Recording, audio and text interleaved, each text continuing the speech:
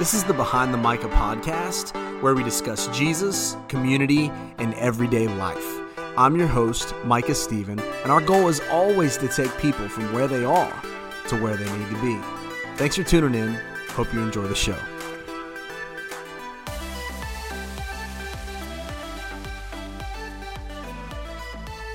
Hey guys, what's up? It's Micah. This is episode 4 of Behind the Micah, and I have an awesome guest with me today. Great friend. I probably refer to this guy as one of my best friends, and not only that, but I refer to him and his wife as my preacher and the first lady, because probably a big part of who I am today and who and what I do is a big chunk of that is in part because of this guy. DJ Maxey is with us today from Greenville, North Carolina at Eastern Pines Church of Christ, and he is the lead minister there. DJ, what's up? Good to have you, man. What's up, Micah? Good to be here, man. Appreciate the kind words. We think a lot of you too, bro. Yeah, so DJ, I met DJ probably, I don't know. Gosh, I would have been probably 18, 19, maybe something like that. That would have been, so that would have been, 16, 17, probably 17 years ago, man.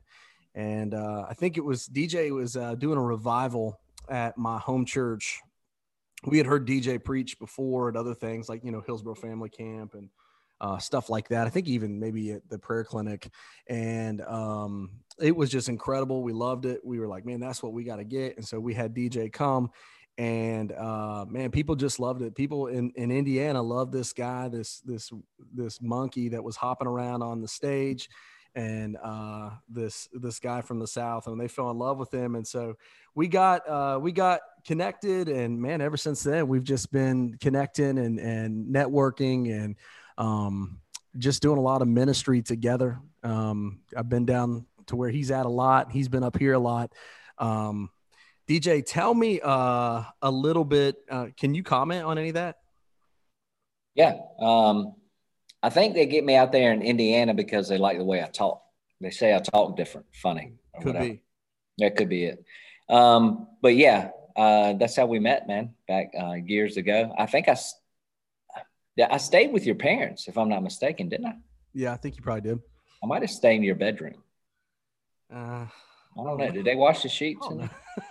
I don't know, man. I started thinking about that. I don't know. Nothing to worry about. All right. I was just making sure. But anyway, I was, because I was actually preaching at the Hall Branch Church in Chocowinity when I came out there to Indiana to hang out with the Stephen family. Your grandfather, I'll never forget, man, your granddad was, I came back, I still tell people this. He was like the hardest working preacher ever to walk the face of the earth. He was nonstop from the time right after breakfast.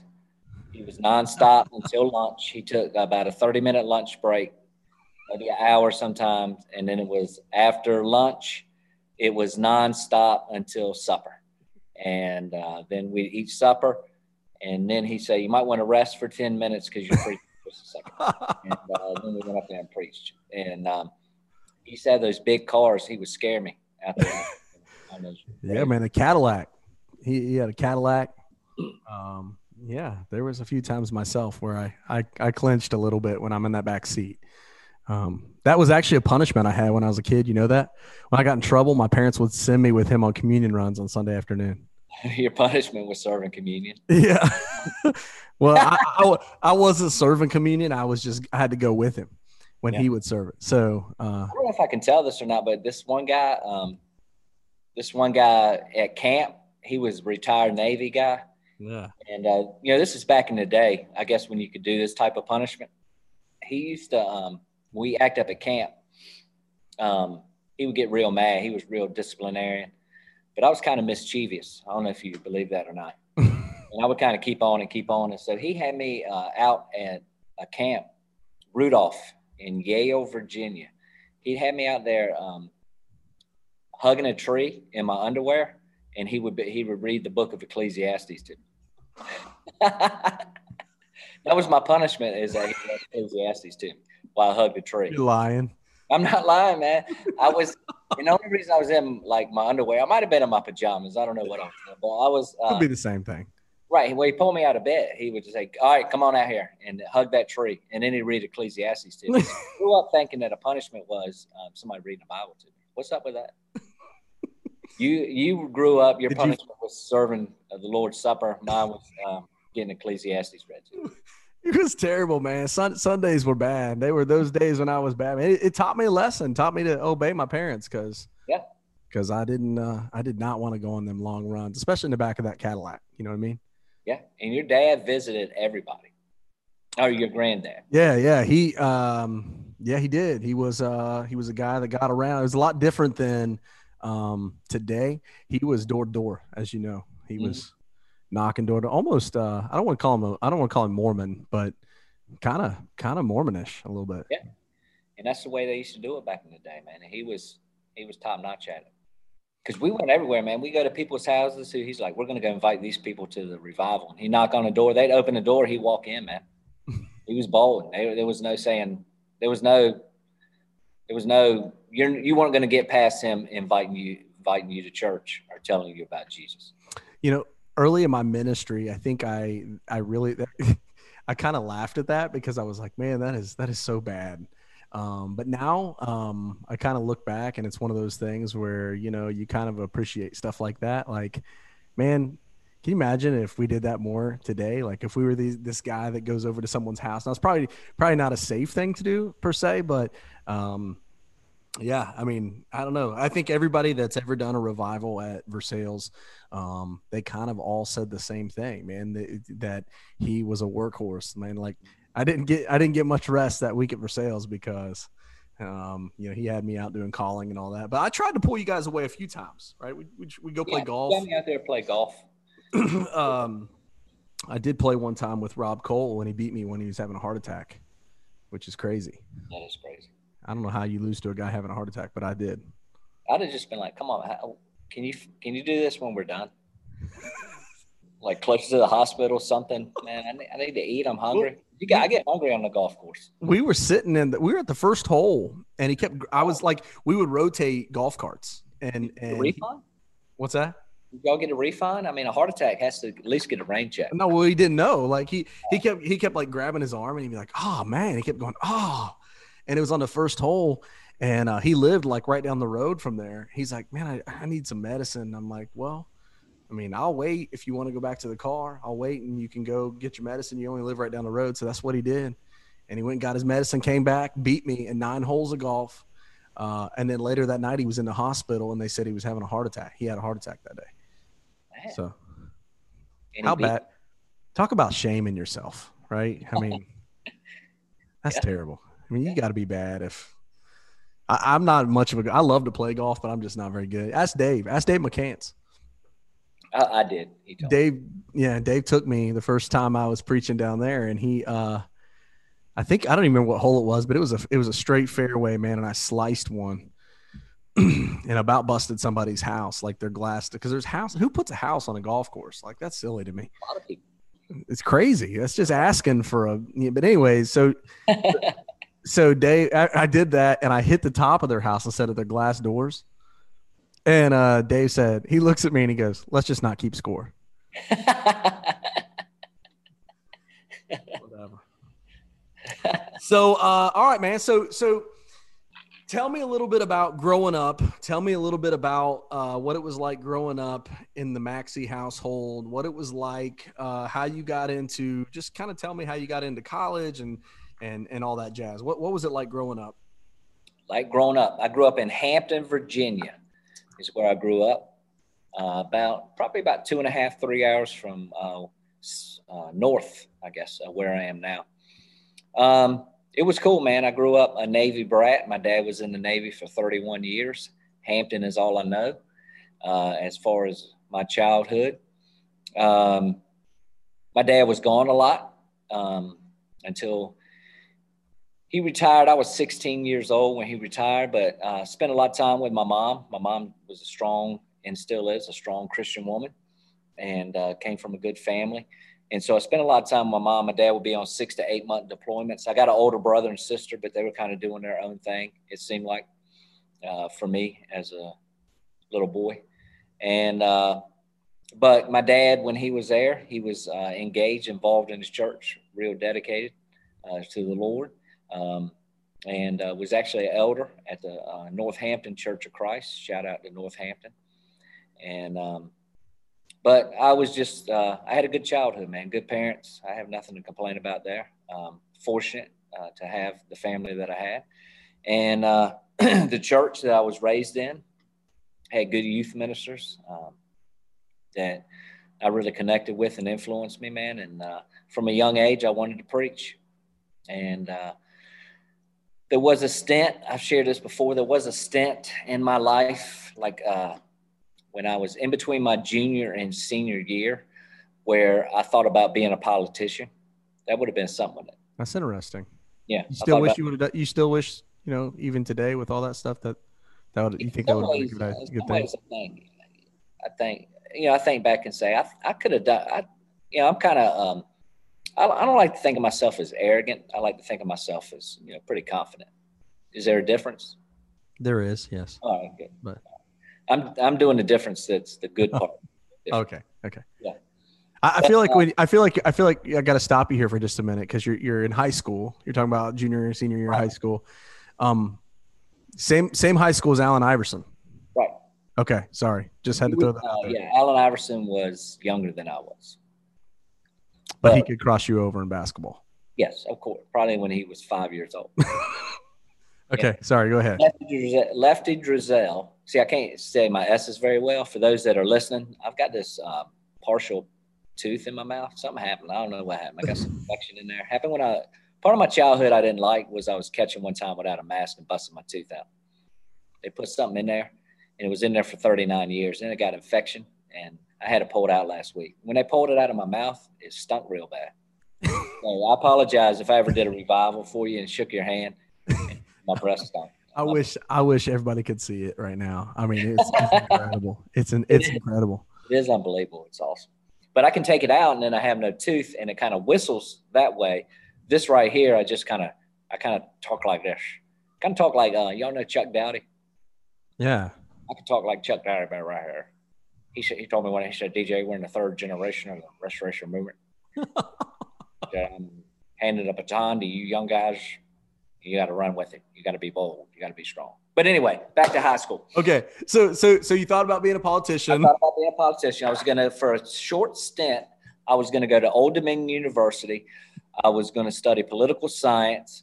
And I was going to my goal was to be the mayor of Hampton, Virginia. And after I was the mayor of Hampton, Virginia, I was going to run for the House of Delegates in the former great state of Virginia. I was going to be in the House of Delegates. And then I was going to be a United States Senator. That's what I wanted to be, one of the 2 United States Senators. You're serious? In the state of Virginia. I was serious. Okay. I thought about that. I was going to pursue that.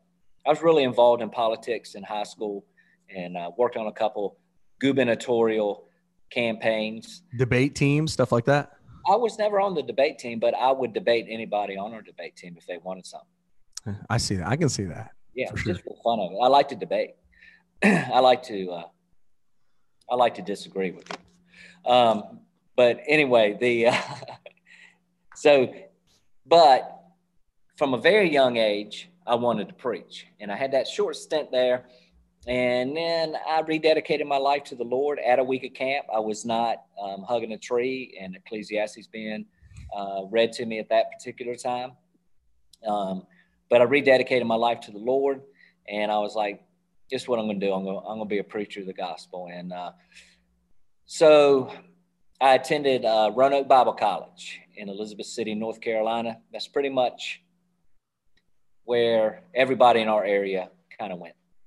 There's a lot of guys that went there. There's a lot of really good dudes that were there, especially during your time.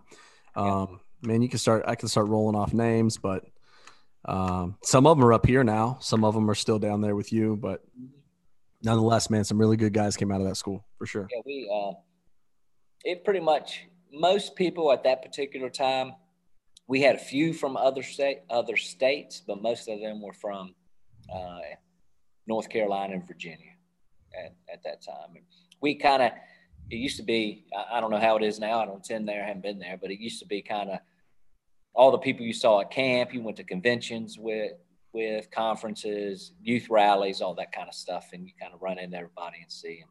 It's good school, good fit for me. But when I went there, I had a different plan than being a politician. My plan was, Micah, you're like this. My plan was to go get my undergraduate, and then I was going to go straight from there to Cincinnati. Nice. Yeah, that was my original plan. I was not going to get married or anything like this. I was not going to get a girlfriend. I was just going to focus on school. I was going to go get my MDiv at Cincinnati and then preach and all that good kind of stuff. Get that out of the way was my philosophy. But I saw this girl that I didn't know Christians look like that, and she was very good looking. And so I was like, man, I'm putting this one plan on the back burner. I mean, she wants to go with it. We can. If she's got other plans, then we'll work with that. I can be flexible. I'm like Mary Lou Retna. Some of your listeners may not know that because they might be younger, but Mary Lou Retna. Googling it, right? Some of them are Googling it right now. Right. She's an Olympic gymnast. I'm like her, short and flexible. So I was flexible. Ended up getting married my sophomore year of college, and stayed one more year at Roanoke Bible College. So I went 3 years to Roanoke Bible College. Then I transferred up. I had a chance for a summer internship under my former youth minister at the Glen Lim Church of Christ in Glen Lim, Virginia, not far from Bluefield. Went up there. That church asked me if I'd be interested in staying. And my wife had graduated from nursing school, so we could kind of start, our life together. And she could work full-time as a nurse. And so that's what happened, man. She entered into Bluefield State to get her BSN, and I transferred to Bluefield College of Evangelism and ended up graduating from there in 1995. Cool thing is when I got back to this area, I only had to take a few credit hours. I had to take one class to get an associate degree. So I took a class. I do have an associate degree from Roanoke Bible College, now Mid-Atlantic Christian University. And then I took 2 more classes, I think it was, and I've got a bachelor's from Mid-Atlantic as well. So that's kind of cool. So nice. Because that school means a lot to me. It's where I met my wife, got a lot of good friends there and everything. And I kind of wanted something. I invested a lot of time there, kind of wanted that personal goal. Yeah. So I got that, and I got my Bluefield. And then that's basically it, man. And I've been in ministry ever since. I got 2 kids. They're old now. But and you're also a grandpa now. I am a grandpa. I got 2 grandchildren. That's awesome, isn't it? What do you go by? What's your you just go by grandpa or I go Papa or I'm Papa. I wanted to be Big D, but Didi wouldn't let me be that. Big D. Big D. I was going to be Big D or what was the other one? I can't remember what the other one was. Like Papa D or something like this. So Papa they just D? they just went with Papa. So Sounds like a pizza place. It does, doesn't it? Papa D's. Yeah, I can make a mean low carb pizza. Oh, nice. So all right. So all right. So then right after you did some ministry in West Virginia, right? And then you leave West Virginia, you come down North Carolina. Is that about the time you were getting ready to go to Chocowinity and head to Hall Branch and do all that? I graduated in 95. I was still the youth minister at Glen Lim. Stayed there for about a year or so. I was the director of recruitment at Bluefield College of Evangelism for about 2 years. Kerry Allen was the president. And then I went to the Midway Church, Midway Christian Church now in Bluefield, West Virginia. And I was the associate minister there for a few years. And then I had an inkling to, felt like I was ready to preach, kind of be the lead guy, so to speak. And out of nowhere, the church at Chocowinity, the Hall Branch Church called me up, and rest is history. I moved down here in January of 2001 to Eastern North Carolina. So you come to East North Carolina, a little bit different than East Virginia, but not much. Maybe a little bit. I mean, as far as culture goes. The culture, no, not a whole lot of difference from what I grew up. Now it's different now, I believe. I haven't really been in my home area since I was 18, so I can't really speak of what it's like now. But when I was a child, my home congregation, my life pretty much revolved around home, church, and then school. I played baseball for sports, growing up. That was pretty much what I did. Yeah. And church was first and foremost in my family. And I'm not lying. At that time, me growing up, at least 75% of my congregation was from Eastern North Carolina. Southeastern Virginia isn't far from the Eastern North Carolina line. Like I said, I'm not too far from Roanoke Bible College is in Elizabeth City. I was 60 miles from Elizabeth City. So that culture was there. We used to joke and say they taught them reading, writing, and the road to Newport News, where the shipyard was when they were in school, because people would go that way to get jobs. Biggest difference was the population. We did have a lot of military people but 75% of my congregation, man, were shipyard, called them yard dogs, and they had come up from Eastern North Carolina. So I grew up with the Eastern North Carolina barbecue. We made barbecue, man. You made a vinegar based. We did the fish fries. We did all the different stuff. And so when I came, the biggest cultural difference from growing up was population and having restaurants and 7-Elevens on every corner. So you're talking about going to Hall Branch and Chocowinity. I think you were talking about the culture there. I think for the first time that I came, and I preached at Hall Branch the first time. I don't think you were at Hall Branch the first time that I came there. I think Jason was preaching there at the time. But I think that's right. Is that right? Yes. I think it was. And Jason took me to this place, and I think Crystal was with me at the time as well. And Jason says, I'm going to take you guys out for lunch. And we went to this place in Eastern North Carolina that looked like a hole in the wall. I mean, I we pull in and I'm thinking, what in the world is this guy taking us to? Place called Boss Hogs.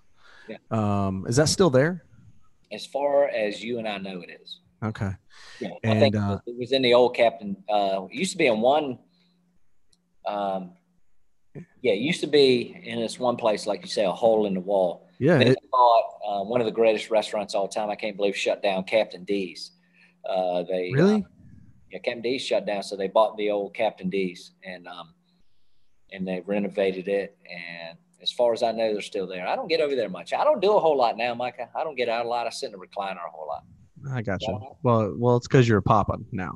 Exactly. Right. So, but anyways, yeah, it was. I remember going in there. It looked like almost like an old mess hall, or something like at a church camp, like a block building or something. You go in and there's this line and there's all this stuff, and you just tell them what you want. They slap it on your plate. But I remember there's a sign that said something to the extent of no cell phone, like you're not allowed to be on your cell phone while you're in line. I almost felt like I was in high school again.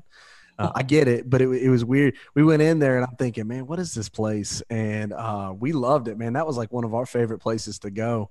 Kind of one of those don't judge a book by its cover thing. But people around here are proud of their barbecue, man. Yeah, it's the best. East North Carolina, but that's a whole other topic. But man, I'll agree with you on that. You guys have the best barbecue there is. In fact, I just made some not long ago. I contacted Jonathan Phillips. I said, bro, you got to hook me up. And he did that's about a month ago, hooked me up with a sweet recipe for, and it was good. Turned out awesome.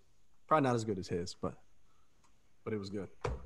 Okay. So you go to Hall Branch, you preach in a town. Hall Branch, Chocowinity is not very big. No, not at all.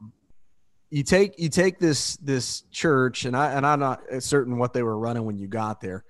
But you take this church, you grow them to 500 people, something like that. Is that right? Is that accurate? It was, we were over 400 at one Okay. time.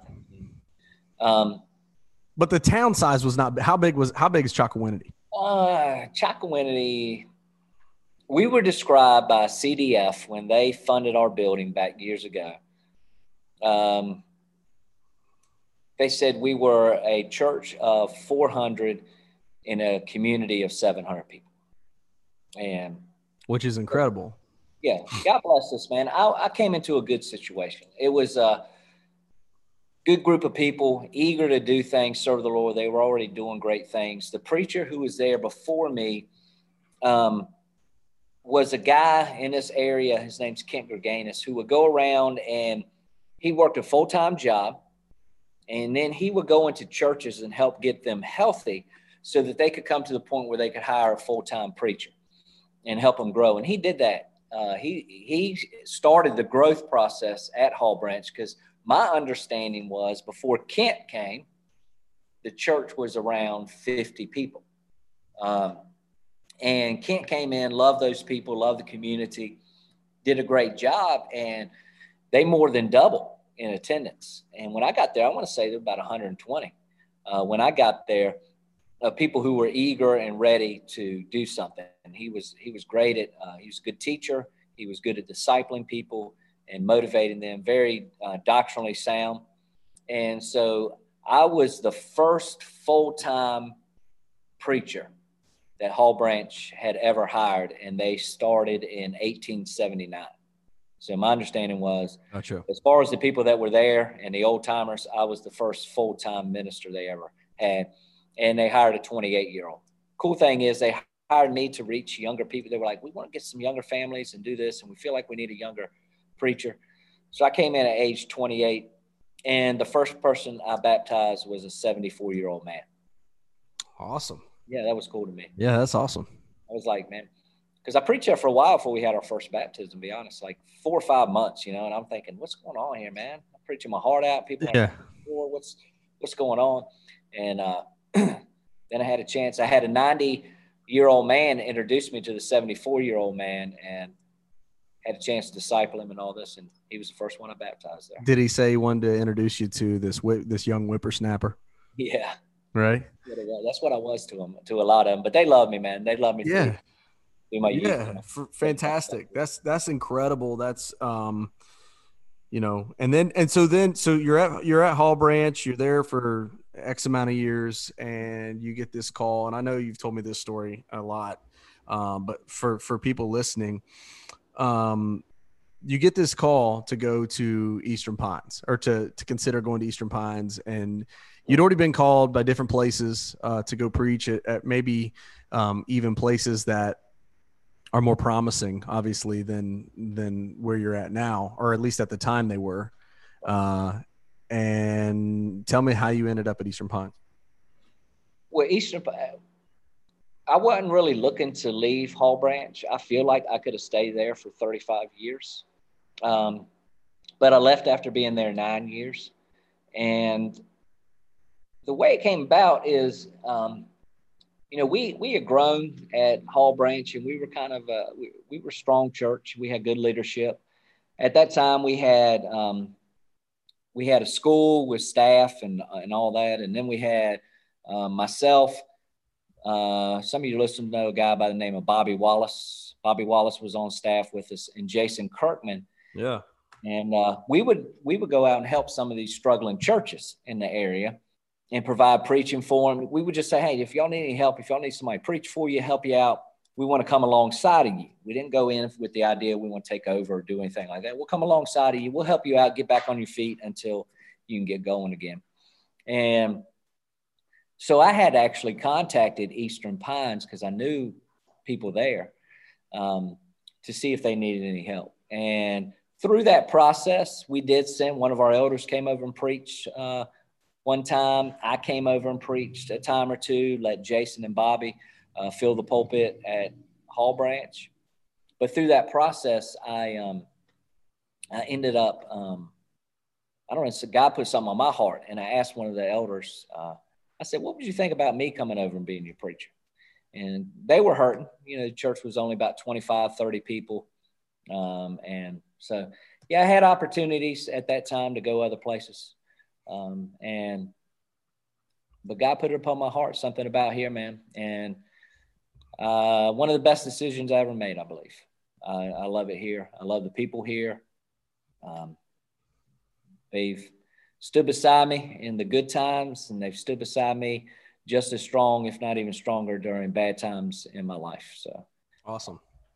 Yeah, no, it's a great church. I had the privilege to be there multiple times, and just a great church, man. You're doing some awesome things there. I got a couple questions for you really quickly. Just give me and this may be, some of these may be hard to answer because you're just now hearing these, but what is the most, like the probably the most fun moments you've had in your ministry and all your ministry? What is one of the most fun moments that you've ever had in your ministry in X amount of years that you've been doing ministry? Fun moments, man, that's a tough one right there, because I have fun. I try to have fun every day of my life. Let's say you're kind of fueled by fun. Yeah, I like fun, man. I learned that from my youth minister, and then I worked under him, and he taught me, especially I remember being in high school and him being my youth minister that, hey man, it's okay to be a Christian and have fun. It's okay to laugh and to have a good time and to enjoy life. And so I try to enjoy life and have fun all the time, man. But I'm trying to think most fun, man. I've had so many good times, Micah. That's tough. It's a pretty broad question. Yeah, I mean, I've had a blast. One of the funnest things here at Eastern Pines, I went. I had a chance to ride to Missouri on my motorcycle with 6 guys. Man, had some of my elders on there, and Dean just guy. Man, we laughed. You know how it is when you get away with some guys, man. Different stuff happens, takes place, but we still talk about that trip, and some of the guys aren't with us anymore as far as passed on, went to be with the Lord, and we still hold on to those memories and those times of that. I'm trying to think of just funny stuff. That's all kinds of funny stuff all the time, man.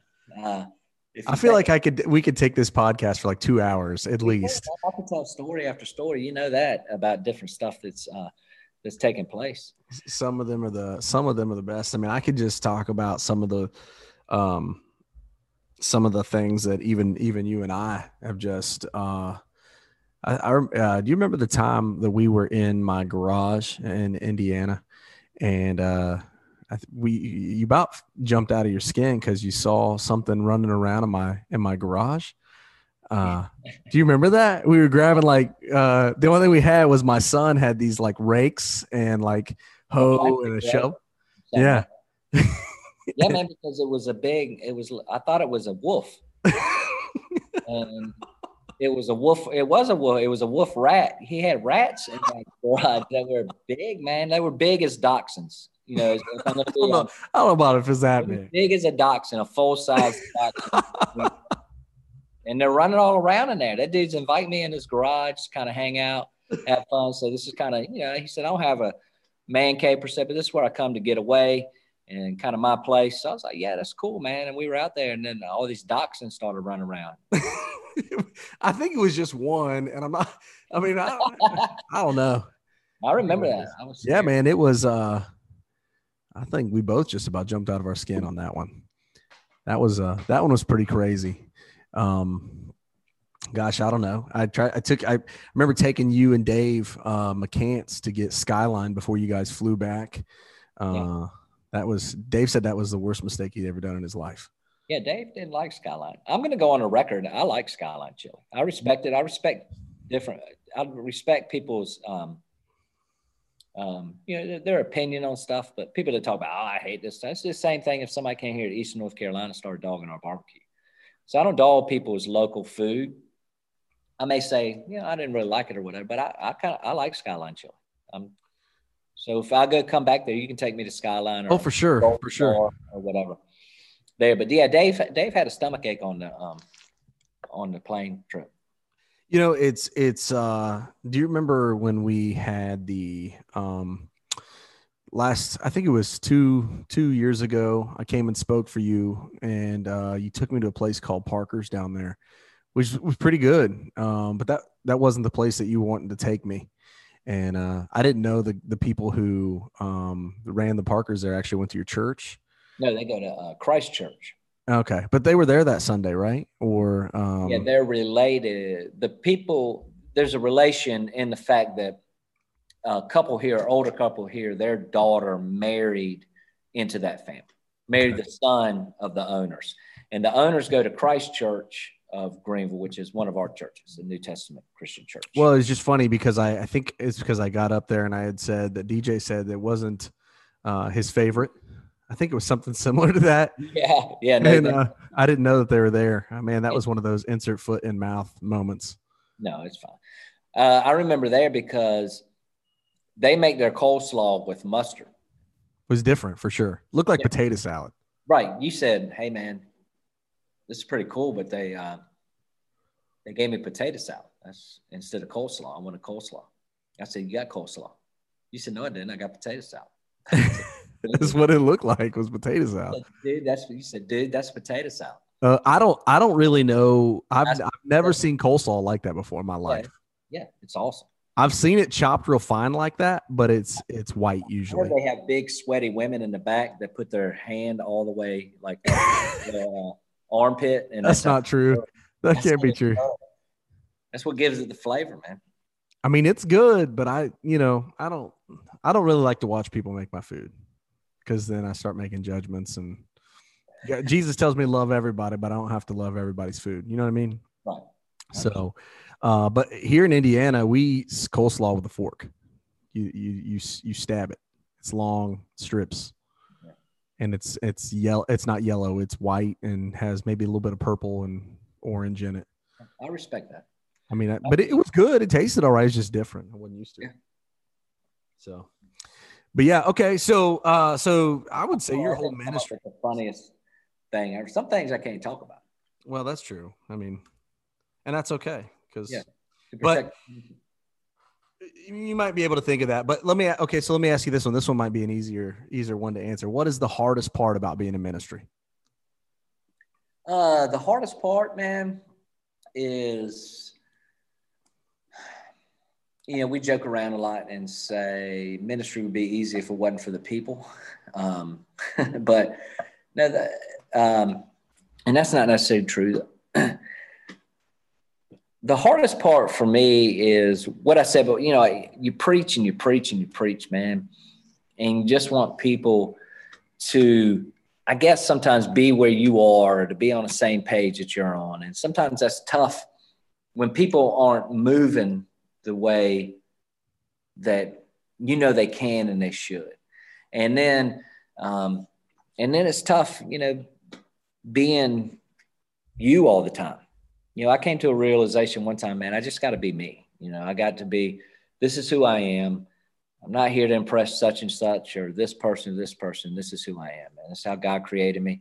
And I'm not talking about doing something going against his word, but being who you are sometimes is tough, and opening up and letting people really see who you are, being real and authentic and being vulnerable, because you don't want people to see that side of you, but at the same time, I think that's good. I don't know if I'm making any sense, but no, I mean, so essentially kind of what you're saying is that it's actually kind of key to how you grow and how you flourish when you're being real and authentic, because people won't jump on the bandwagon until they know it's you and not somebody else you're trying to be or whatever. Right. So yeah. So all right. So you've been doing, so tell me one more time, how many years again? I've been in Eastern Pines for 11 years. I mean, total ministry. Man, I guess starting it, the first job you started, first youth ministry job you started. First youth ministry job I started. Like when you first started in ministry. Then it would be 30 years. Because I was a youth minister at age 19 in Virginia Beach, Virginia. The east side Christian church. So 30 years you've been doing this. And has there ever been, and I'm sure there has been, but to this day, is there a moment where you look back and you go, man, I wish I would have done it differently this way, or I wouldn't change anything about the way that I did it, the way that I got here? Yeah, man. I talked about I would get in my MDiv. There's been times where I thought, well, maybe what if I'd have done this? What if I'd have done that? What if I'd have gone here to this church or to this church or done this, man? But you can't do that. There's we hear all the time there's a reason, but I wouldn't take any of it back, man. I've learned so much at all the places I've been. I built relationships, and those people I'd have never met if I wouldn't have gone there. And overall, I've had good ministries. As far as I hear these horror stories about people, have I had arguments? Have I had different disagreements, and things, and dealing with stuff, trying to push people here and dealing with opinions and, all the stuff that we as ministers deal with. But as far as just having a bad, horrible experience, I haven't had that.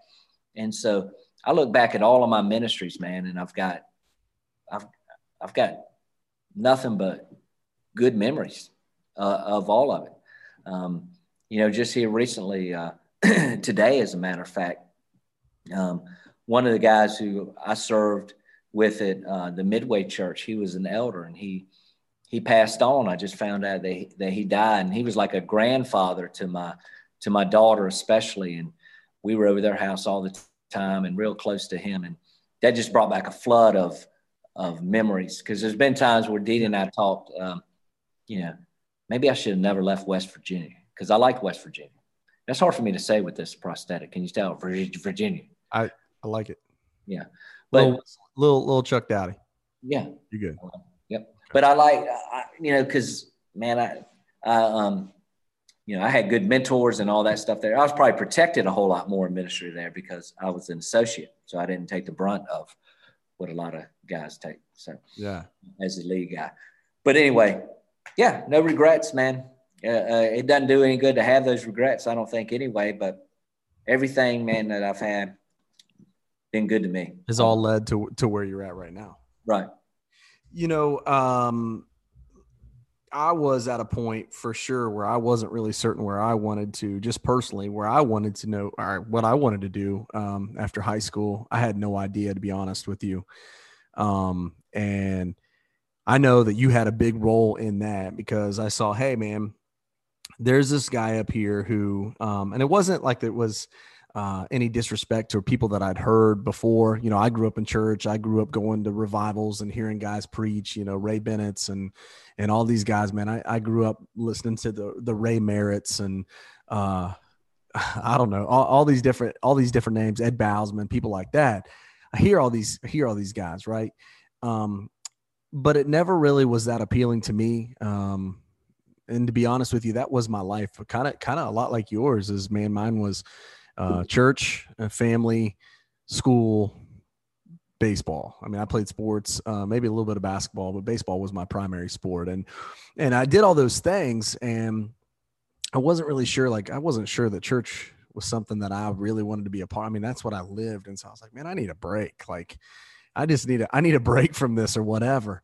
And then, it wasn't until I saw guys like you who was like, man, it doesn't have to be like that. It can be done this way. You can have fun, man. And you can make sense, and you can be applicable and practical and all those different things. And so it made me really curious.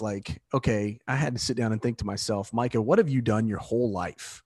Well, because I wasn't even sure what I was good at, man. I was like, I don't know if I'm good at anything, maybe, and I said, what have you done your whole life? And ministry was that thing I kept coming back to. My dad was an elder in the church. He worked with youth.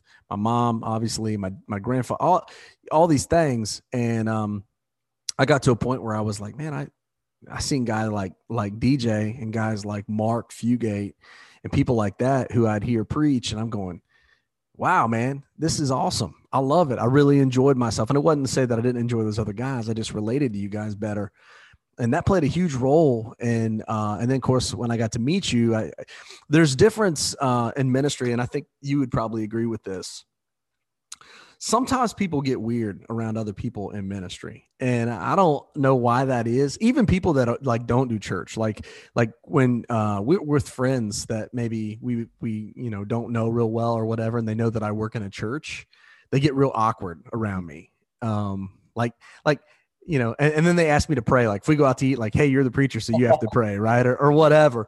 And people get that way. And even ministers, like when you're hanging out, and you know this, when you're hanging out with other guys, some guys, you can't, it's almost like you can't be yourself. And I'll never forget, like, that's one of the reasons why I was talking with Mark Fugate one time, and Mark said, me and DJ, we really clicked because we just could be ourselves around each other. I really appreciated about that, because that was a huge role, a huge factor in. And then DJ just really kind of took me under his wing and invested in me. This guy, man, he's down in North Carolina. He flies up or drives up to my wedding, comes to my wedding just for a night, which was incredible. And brought Dee Dee with him, which was awesome. Really special to me and my wife. When I went through some stuff, him and Dee Dee were there. Man, he's given me opportunities to preach. Almost all of the ones that I've traveled far to, man, DJ had a hand in that. And I'm like, man, I got to take this guy, and I got to, like, almost like a present, like, here, take take this and see what you can do with this. 'Cause this guy is fantastic. And so, he's even come and spoke at events for me, that he might've felt a little uncomfortable with, like, because everybody was wearing skinny jeans at an event, and he got real weird about that, but he still did it, which was incredible. But I say all these things to tell everybody listening that played a huge role in me becoming a part of the ministry. That was obviously I had, like I said, factors with family growing up and stuff like that, but DJ played a huge part in that. And so I say all that, DJ, to ask you this. If there is somebody who, like, has considered ministry, or maybe thought about ministry, but never really kind of did that, that push, what would be your advice for somebody who says, you know what, I would think about doing ministry, but what's some advice you would give somebody who's kind of on the edge there? Yeah. I would say, why wouldn't you?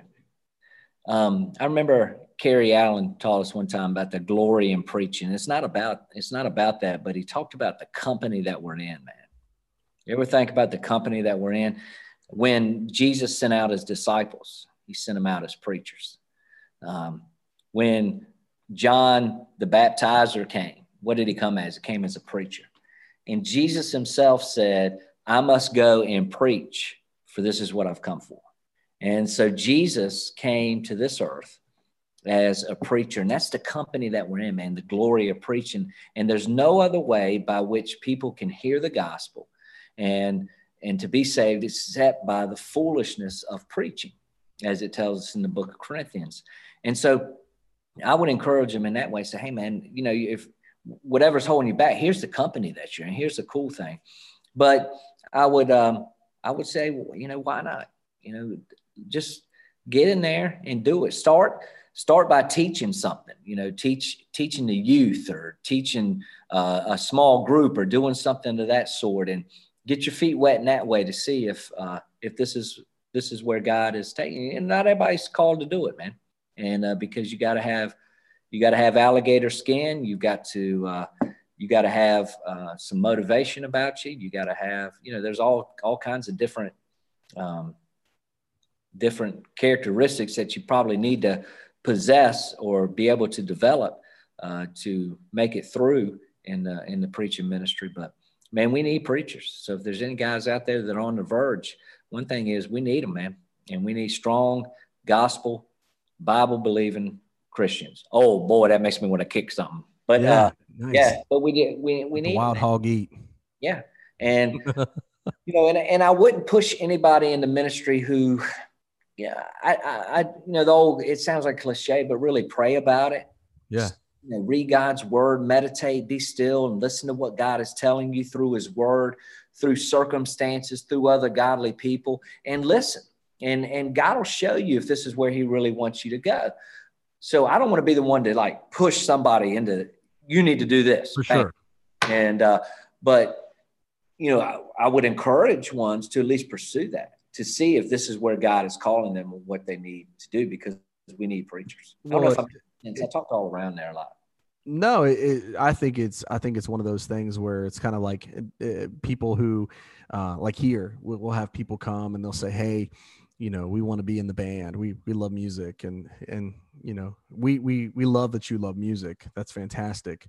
But you're going to need to play for us a little bit first before, because some people, we believe that everybody has a specific spot and definitely needs to be in a certain area, but don't just jump on somewhere because, you feel like that's where you need to be. I think that's good advice, man. Pray about it. And I think God can use you in all different kinds of places. And, just because you're not on a stage preaching doesn't mean that God can't use you to be just as effective, in the parking lot. Okay. So, but yeah, we definitely need guys who will step up and will do it. And I think that's great advice. One of these days, it may happen, it may not, but I've always told DJ that we're going to work at a church together one day. I don't know, man. DJ's getting older. He's losing teeth and stuff like that. Yeah, it's going to have to happen soon because I'm on the verge. I'm on the verge of glory land. You gotta go as long as my grandfather did. I'm going to try, man. I'm going to go as long as I possibly can, but I'm getting old. I hurt. That's why I do it. I sit down a lot now because I get tired. I wish that I had Dee Dee on here right now, because I would ask Dee Dee that exact same question about ministry, about jumping into ministry, and what she would say her advice would be, because the minister's wife role is maybe it's just as challenging, maybe not, if not more challenging, to be in the position that she's at, because she, and my wife the same way, is in a position where you're the supporter, but at the same time, you're also dealing with stuff yourself. Yeah. If it wasn't for my wife, man, I wouldn't be in ministry. I might have been fired 3 or 4 times, but they're like, you think Dee Dee will go with him? So then so they wanted to keep you because of Dee Dee. My teeth are falling out right now. You're speaking of teeth. That's incredible. I like it. Really quickly, Virginia, what are they going to do this year? DJ's a UVA fan. What are they doing in the tournament? Virginia is very inconsistent this year. They've lost 3 in a row, man. Lost to Florida State, lost to Duke, and then lost to NC State last night. So I don't know what's going on. They're known for their defense, and their defense, these guys aren't buying into Tony's philosophy for some reason consistently. So something's got to give, man. They got to buy into Tony's defense and start playing the pack line, or they aren't going to win it, because they're not – he doesn't recruit guys that are going to run up and down the floor and score 95 points a game. That's just not the thing. So I'm a little concerned about them. Dave is a Virginia fan. Dave McCants, preacher at Two Rivers Church in New Bern, good friend of mine. I don't know that I knew that. Yeah, Dave's a big Virginia UVA fan. Maybe I did. I don't know. And he sent last night and said they're not going to make the tournament. I don't believe that. I think they'll make the tournament. They were going to be about a 3 seed. They probably are going to be more like, I would say, I just hope we're not that 5-12 seed, which is, that's like a curse. But hope maybe they're 6 or 7 and make a little run in the tournament. I think they're capable of it. They've shown glimpses of greatness, but they, I don't think they're, I don't know, man. I don't want to say, you don't want to downplay your team. Do I say they're going to, when I write my bracket out, who am I going to put that's going to win it if they're in there? I'm going to put UVA is going to win. Right. That's just what you do. That's what you have to do. If You you're get a real torn in that, fan, don't you? if you're a real fan, that's what you do on one bracket. Then you pull out a real bracket. But so you have that one in case they pull it out. Yeah, you kind of feel like you're stabbing your team in the back when you don't. You know what I mean? So, Indiana lost last night. We're just a train wreck. So, this is a team that I thought was gonna have a good year. They did start out good. You know, I thought Virginia was going to be like unstoppable this year. That's why I'm kind of a little bit disappointed, because I thought last year they did really well by losing 75% of their offense, and then we're playing strong towards the end of the year, and then COVID hit. Because I told everybody they're winning the ACC tournament and they're going to win the national title again this next year. I thought last year, the way they were playing, I was like, their defense was down. They were playing very cohesively. Is that a word? As a team? Yeah. But then I was like, man, we've got these guys redshirted. We got a 2020 class coming in like none other. You know, it was a top class in the nation. And I was like, this is it. So it wasn't. So I had high hope. You know, my expectations last year were lower, and they over exceeded those expectations. This year, my expectations were higher, and they've gone below those expectations. Yeah. They can't win with me. You know, this is becoming a every year thing for me, whether it's baseball, football, college basketball. My team, I'm almost to the point now where I don't think my teams are ever going to win again. So, in my lifetime. So, at least you got, Virginia and, so Indiana. We're still reigning national champs. We're the last team to win. Yeah, but yes, I mean that's a true statement. You also we're the first team to lose to a 16 seed. The year before that. Then the very next year won the national. Right. I'll take that. I'll take that. For a championship? For a championship, yes. I'll take that because it makes a beautiful story.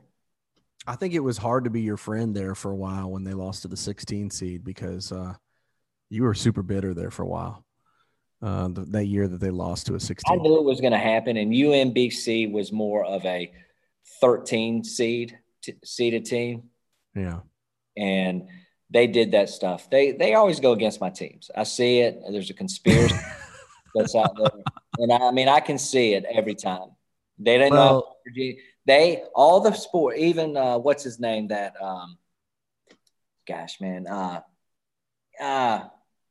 I can't think of his name. I think it starts with C. He's ESPN guy. He talked about how Tony Bennett's he's ruining college basketball with the way that they're playing. Everybody talked about how boring it was. They always dog Virginia's style. And, so all this. So they did not want them to win. They loved it when they lost. And that's why I loved it when they won. That's why I loved every bit of it. We kind of feel the same way in Indiana, right? I mean, people are always dogging Indiana and always talking down to them, ESPN, all this stuff. And then this year, here we go, because of COVID, everything's going to be in Indiana, tournament, the whole nine. We're not even going to make it. So how sad is that your whole state gets to host the entire national tournament and we're not even in it. So going to have to take a big turnaround. I don't know. It's hard to be a Hoosier fan right now. Listen, hey, thanks for hopping on here. I feel like we could do this. Like we could make this thing happen more often than once. We could probably get into some crazy conversations on here. I think the funniest thing ever, probably that nursing home. I forgot about the nursing home when that lady got naked. But anyway, we can talk about that later. You can ask me that question again. I'll tell that story. I would love to hear that story. I'm going to try to get some guys on here, some of your guys. I'm going to try to get Dave McCants and some of these guys to hop on here. And who knows what we'll talk about. But good stuff. Thanks so much for hanging out with me, taking some time today away from your schedule and everything, man. Appreciate you. Love you like a brother. And thanks for hopping on, bro. Bye. Thank you, man. All right, man. We'll see you. This has been a Behind the Micah podcast. Thanks for tuning in. Make sure you check us out next week. And remember, we're always striving to love God, love others, and serve both.